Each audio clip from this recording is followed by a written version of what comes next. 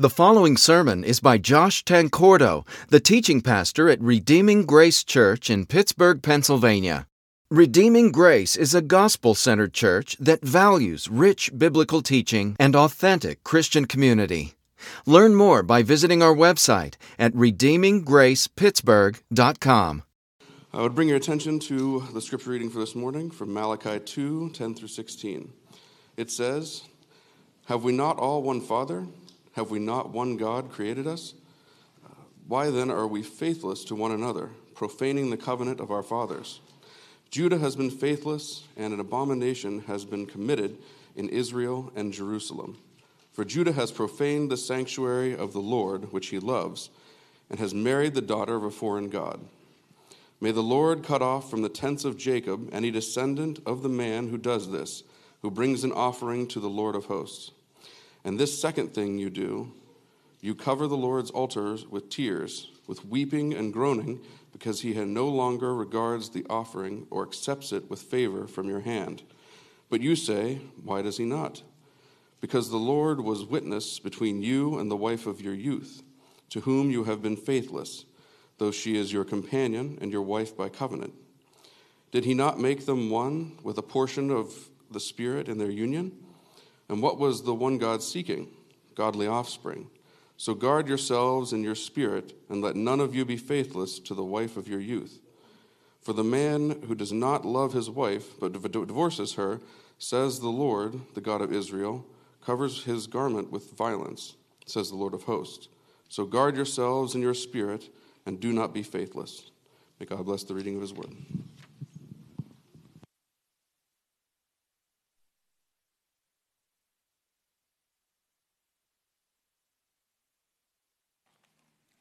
Thank you, Kyle. Let's pray.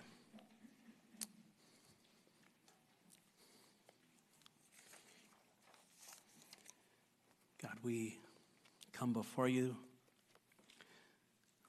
praying the prayer that we see in Proverbs 3. Let not steadfast love and faithfulness forsake us, that we would bind them around our necks, write them on the tablet of our hearts, so you, God, we will find favor and good success in the sight of you, God, and of others. Lord, we pray that we would trust in you with all our hearts and to lean not on our own understanding, and in all our ways acknowledge you, that you might make our paths straight. So we pray that you would do that for us today. In Jesus' name, amen. It has been said that the historian Edward Gibbon attributed the decline and fall of Rome to 5 reasons.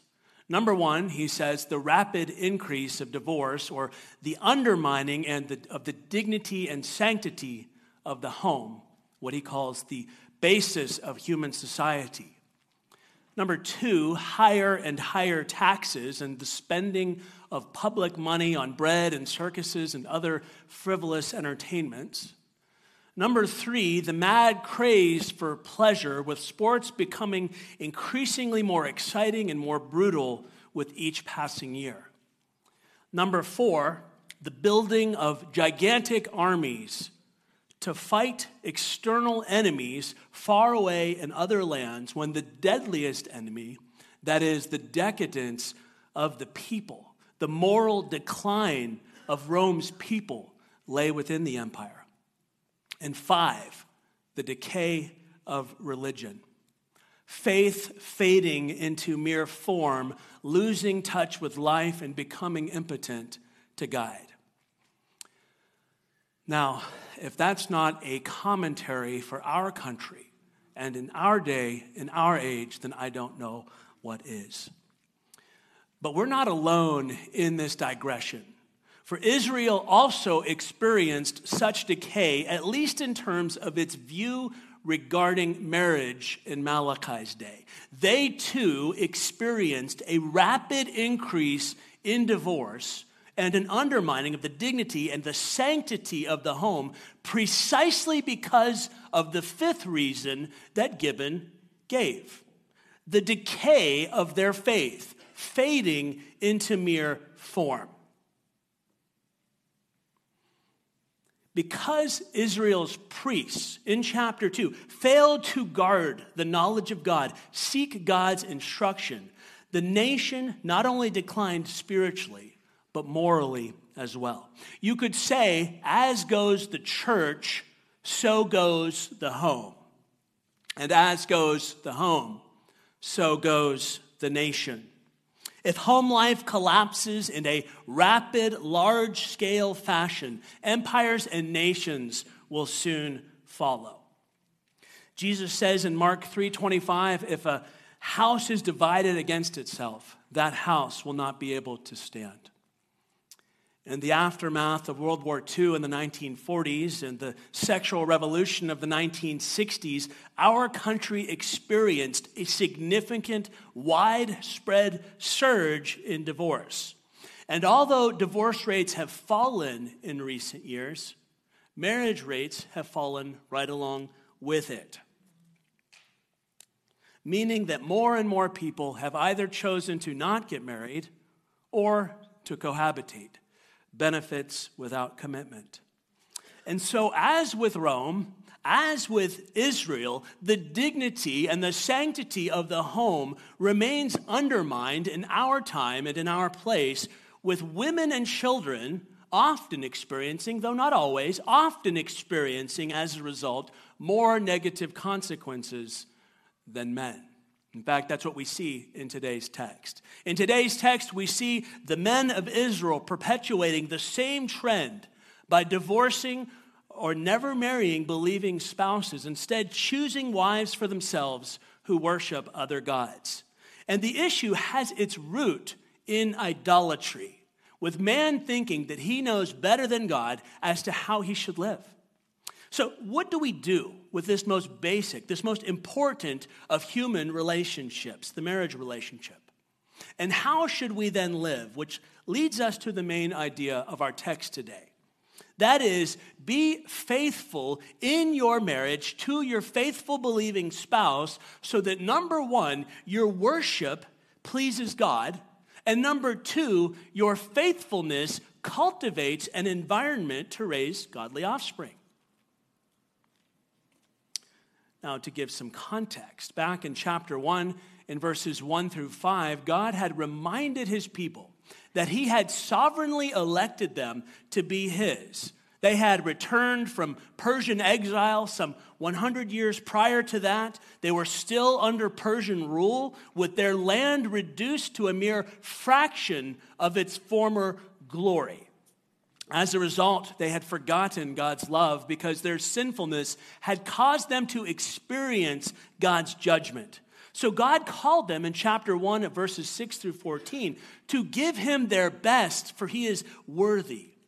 Instead, they brought God their worst, offering sacrifices that were blind, lame, and sick. And so God cursed them, and he specifically cursed the priests in their failure in chapter 2, verses 1 through 9, to give honor to God by guarding knowledge and seeking his instruction. And as the priests had gone, so had gone the people. You could say that one unfaithfulness led to another. And so in today's text, we see a practical outworking of unfaithfulness to God manifested in unfaithfulness in marriage. And unfaithfulness in marriage, let me just say, on the part of the one who commits unfaithfulness, often begins with a strained or non-existent relationship with God. Meaning that if I fail to honor God, seeking his instruction, repenting of sin, and seeking his forgiveness, eventually my strained relationship with God will result in a strained relationship with my spouse. The implication being that for my part, if I want to be in a right relationship with my spouse, I need to be in right relationship with God. Because Israel ignored their relationship with God, a practical outworking of that unfaithfulness resulted in a perverse and self-serving understanding of marriage. Which brings us to our first point this morning in verses 10 through 14. We see that marrying or yoking oneself with unbelievers profanes God's covenant and nullifies worship. In other words, if we forsake intimacy with our spouse and cultivate intimacy, sexual, fantasy, or otherwise, with another, whether they be believer or unbeliever, we fail to worship God in ways that he prescribes. And we profane, vulgarize, and violate God's covenant promises. In fact, we see in verses 10 through 12 that those who violate the marriage covenant face God's punishment. He says in verse 10, "Have we not all one Father? Has not one God created us?" So he begins by asking two rhetorical questions, both with an affirmative answer. We have one Father, one God who created us. And in calling himself Father and not just Creator, God uses covenantal language, signifying his special relationship with his people. Yes, he is the creator of all, but he is the father of his people. And so then he asks, why then are we faithless to one another, profaning the covenant of our fathers? As their father, God had covenanted with his people in relationship. They in turn should emulate that covenant-keeping behavior by marrying among God's people. Not only was that the custom of their forefathers prior to Moses' day, before the law was given, but it was expressly forbidden later in the law to marry outside the faith. Deuteronomy 7 commands them, do not intermarry with the nations. Why? For they will turn your children's hearts away from following God to serving other gods. In Malachi's day, Israel had kept the forms of worshiping the Lord, but they ignored his word. Now, perhaps you're not married, and you might be thinking, what does this passage have to do with me? It's this. We might keep the forms of worship and ignore God's word. So I ask you today, as you're hearing God's word proclaimed, am I just going through some motions this Sunday? Or am I just going through the motions throughout the week? Have I kept the forms and ignored his word? That's what we see here. And as a result, they married outside the faith. They married things of the world. And in so doing, they profaned God's covenant. Now, the word profane refers to treating something that's meant to be holy as ordinary or common, or even as unholy. In this case, their marriages looked just like the marriages of the world. And in fact, if you notice statistics, Christian people kept pace in our country with divorce just as much as the world did. So, in a way, we have kept some of the forms without truly following his word.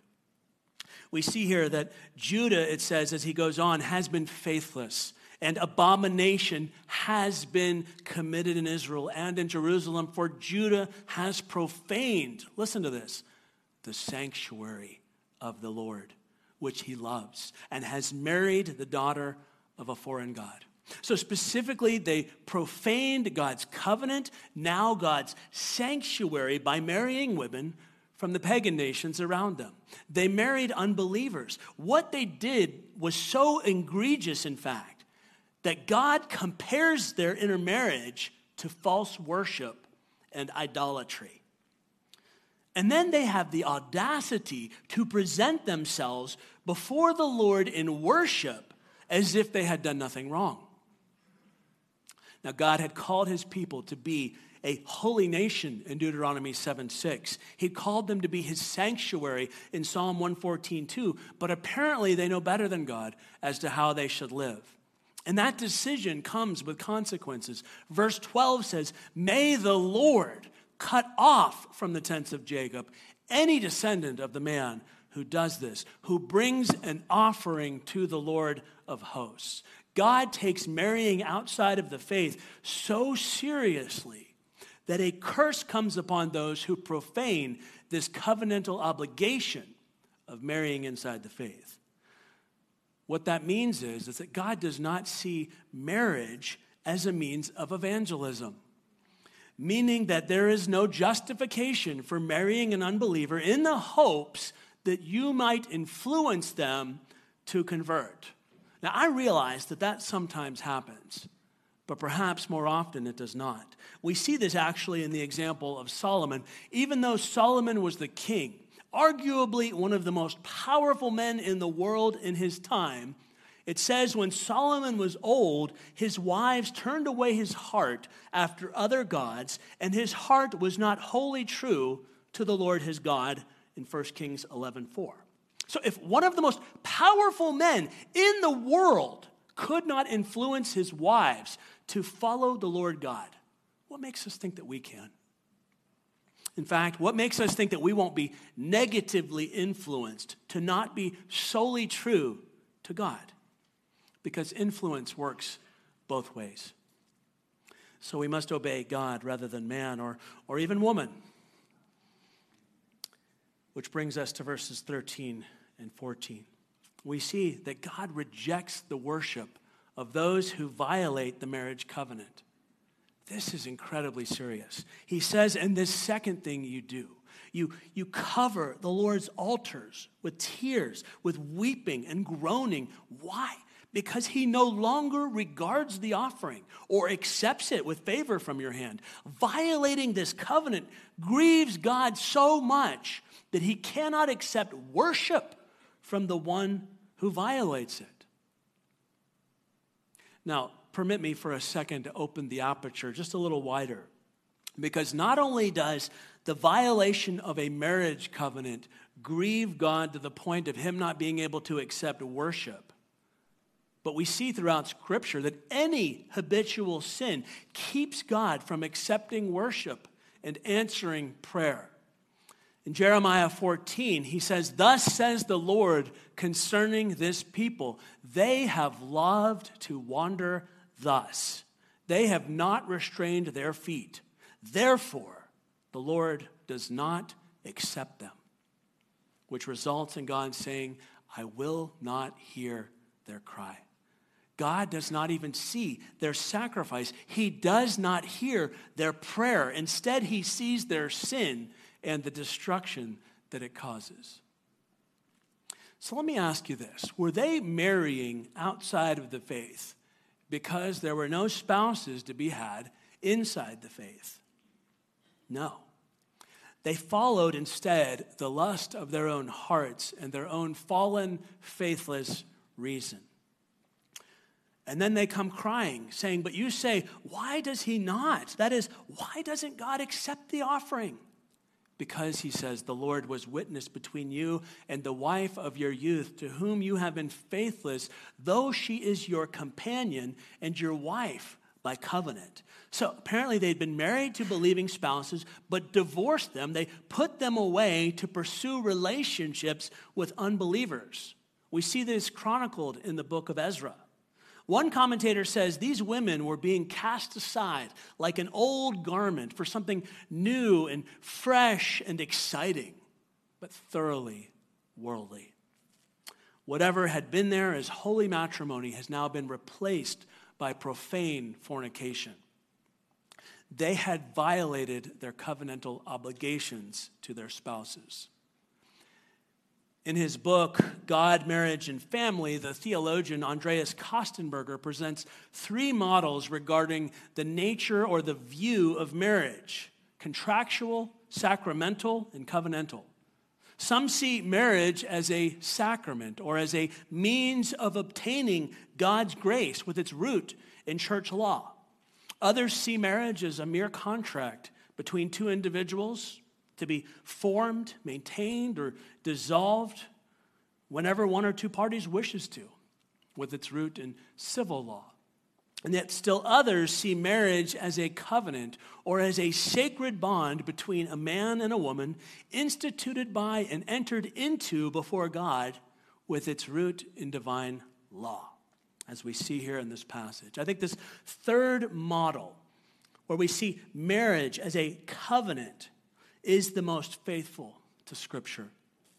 We as Christians see or should see marriage as a covenant, not as a means of dispensing God's grace or as a mere contract to be made and dissolved whenever we should so wish it, but as a sacred, intimate human bond that has cosmic implications, as we will see here in this passage.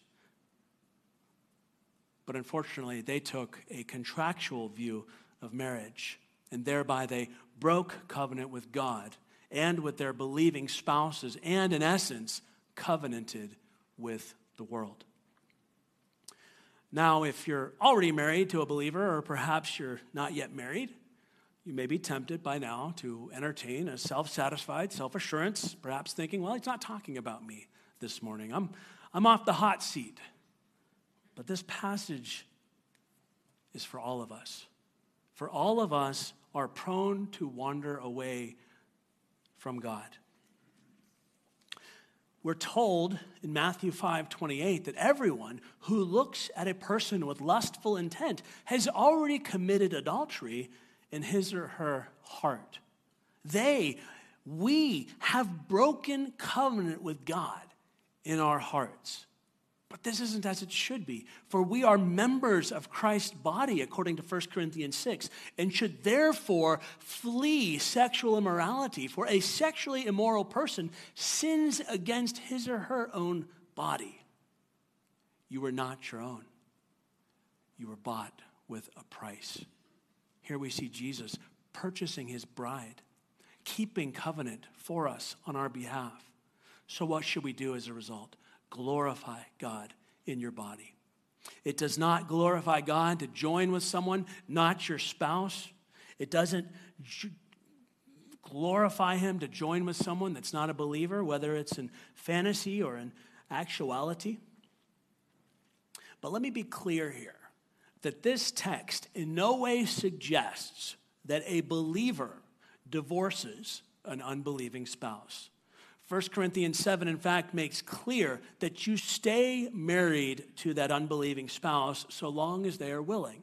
Even still, we see that God's intention is that we would be equally yoked, believer to believer. 2 Corinthians 6:14 says as much.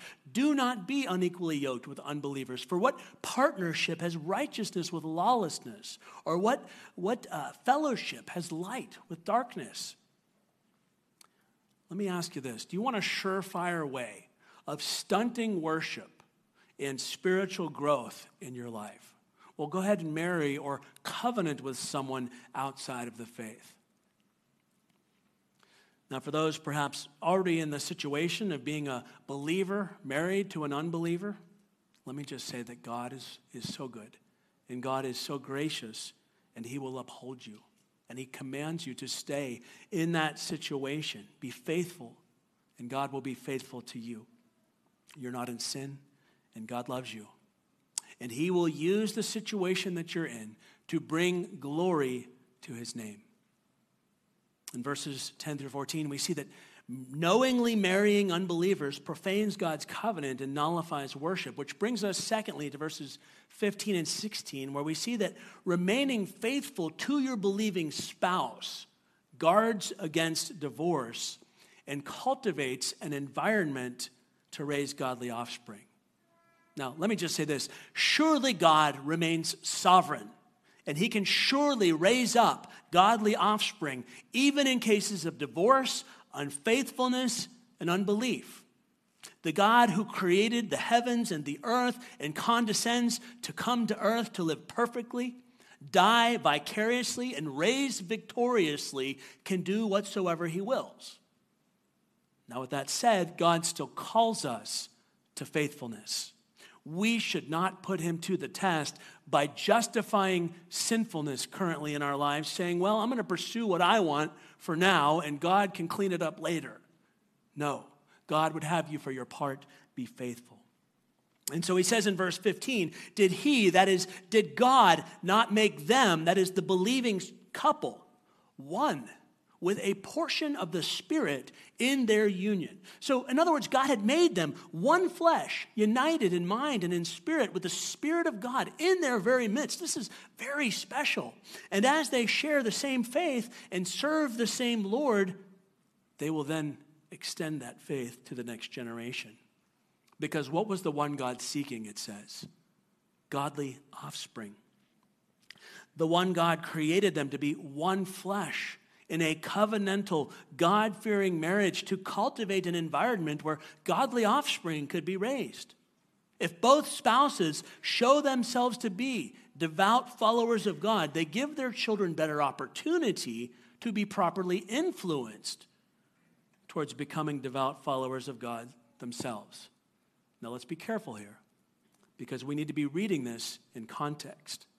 We understand from chapter 1 that it is God who elects whosoever he wills to be his. Even still, by placing children in a God-fearing home, influence happens early and often. God sees this as a good thing for both the children and the parents. So it tells us to guard yourselves in your spirit and let none be faithless to the wife of your youth. Now again, surely God is able from stones to raise up children for Abraham.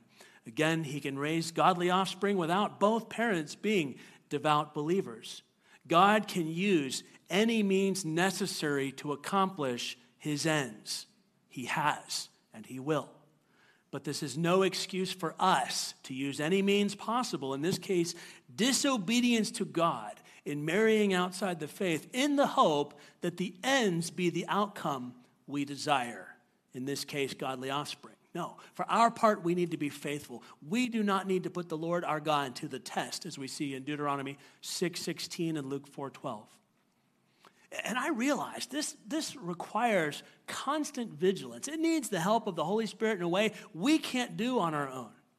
And we see as we go on in the text that the man who does not love his wife but divorces her, says the Lord of hosts, the God of Israel, covers his garment with violence.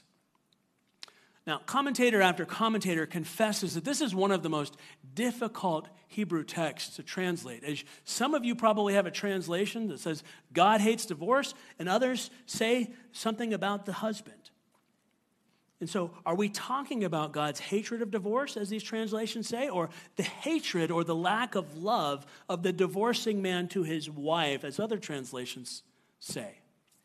Now, regardless, this much is clear.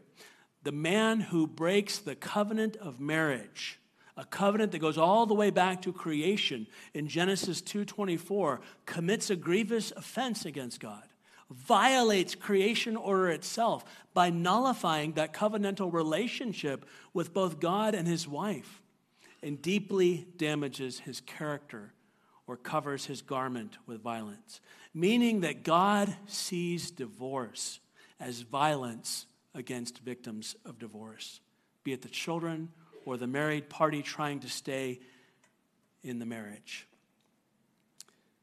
But that's not how we see it, is it? We cut it off like we would cut off a gym membership. I'm not really doing much here. I might as well just go somewhere else. But it wreaked havoc. It wreaked upheaval in both their lives and in the lives of the victims. More to the point, it actually wreaked havoc in society as a whole.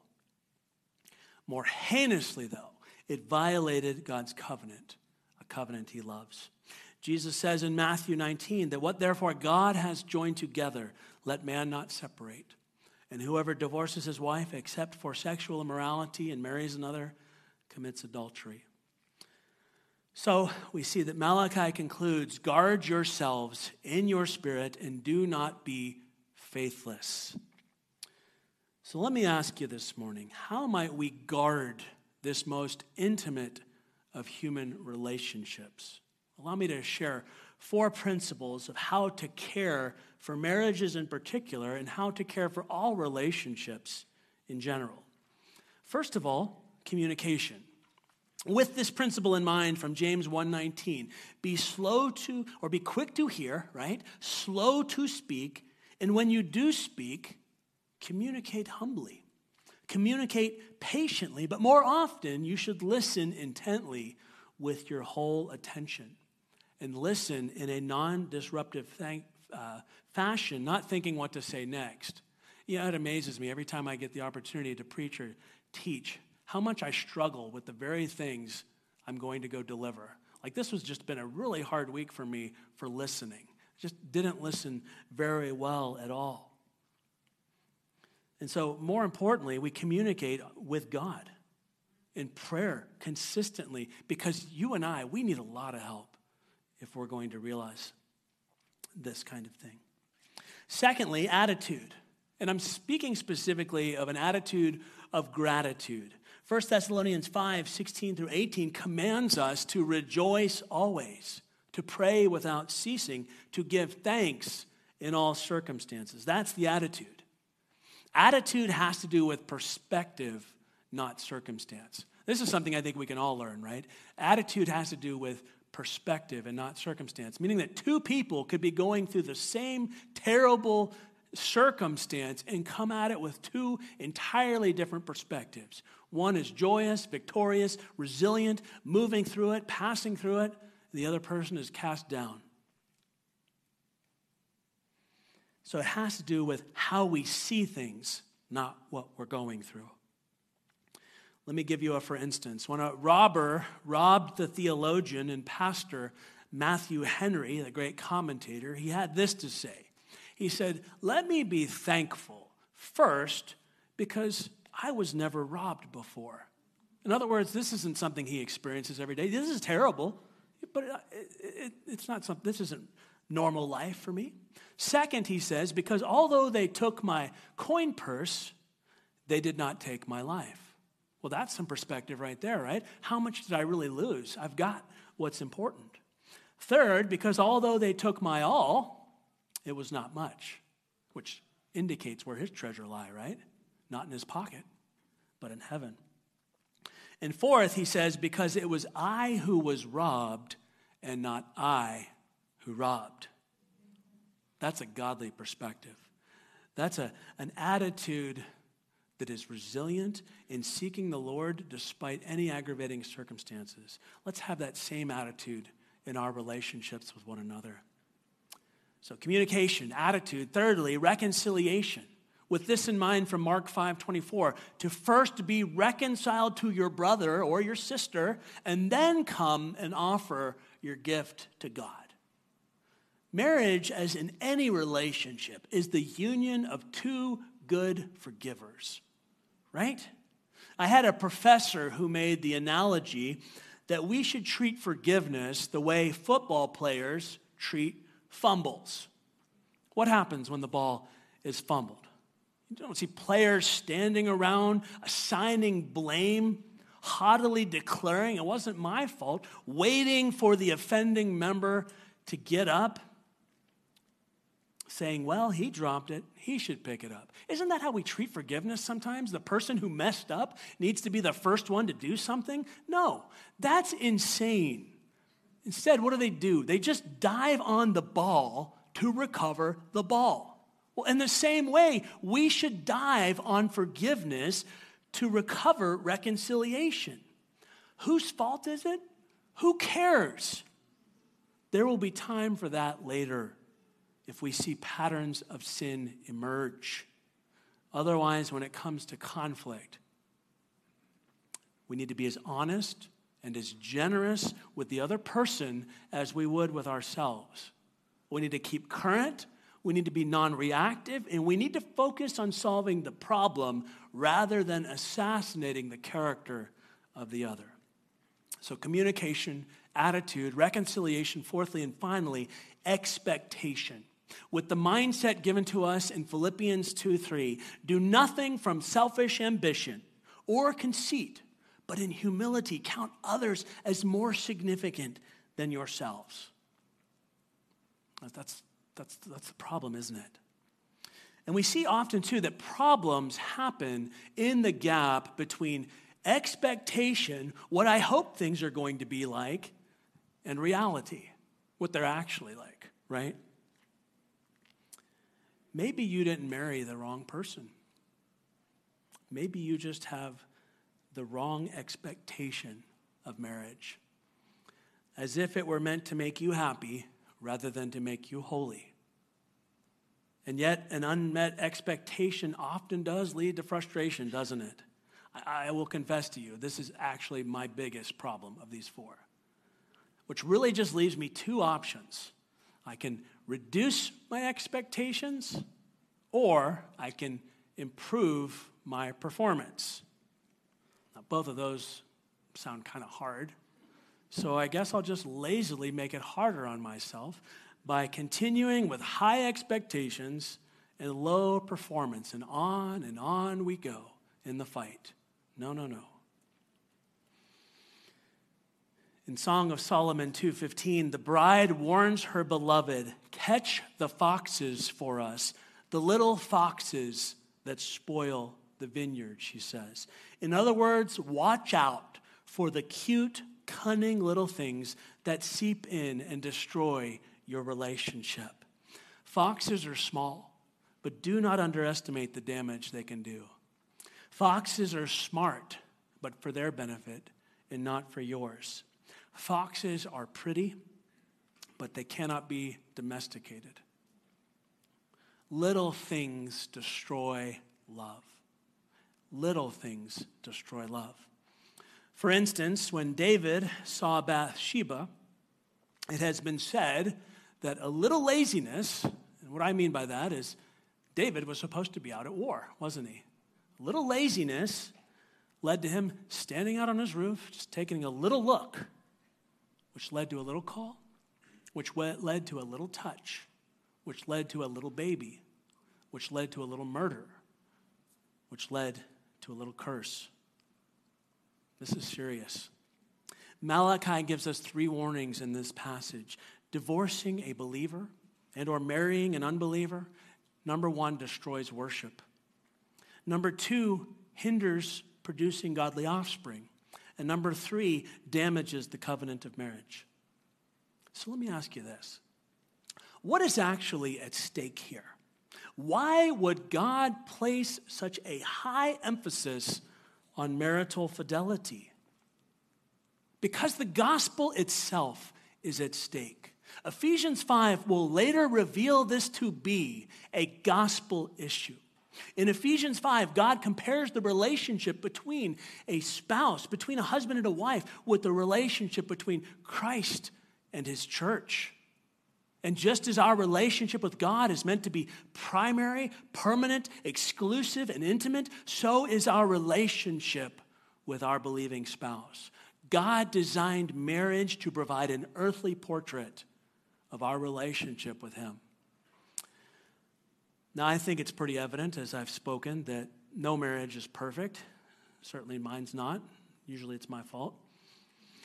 At least that's what I'm told. I'm just kidding. But it's going to take real commitment, isn't it? It's going to take real work.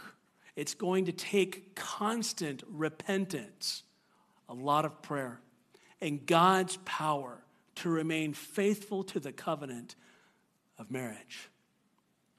It will take attentiveness in a way that the world does not always know. And so as God remains faithful to you, I implore you, remain faithful in your marriage. And knowing that we cannot remain faithful in our own strength, God sent his son, Jesus, to be faithful to God in a way that we never could. And when we realize our broken, sinful condition, repenting of that, asking that God would cover that offense by the blood of the cross, by the blood of his son, Jesus, who lived a perfect life and died an atoning death and arose victoriously in resurrection, we might be forever changed to live out of God's strength, who kept the covenant on our behalf and gives us the ability to keep covenant with our spouse. But outside of God's grace, we are God and marriage profaners. All of us need God's help, and all of us need God's forgiveness. None of us have gotten this completely right. But there is mercy, there is grace, and there is forgiveness at the cross. God wants your marriage relationship to work because it is a picture of his relationship with you. And so as God has taken all of the initiative to make this relationship with us work, so we as Christians should do likewise in taking all of the initiative we possibly can with our spouse. So let me ask you today, what initiative might you need to take? Where have you been on cruise control? And of those 4 principles of caring for relationships, where might you need to grow and change the most? How might you guard yourselves in your spirit and not be faithless?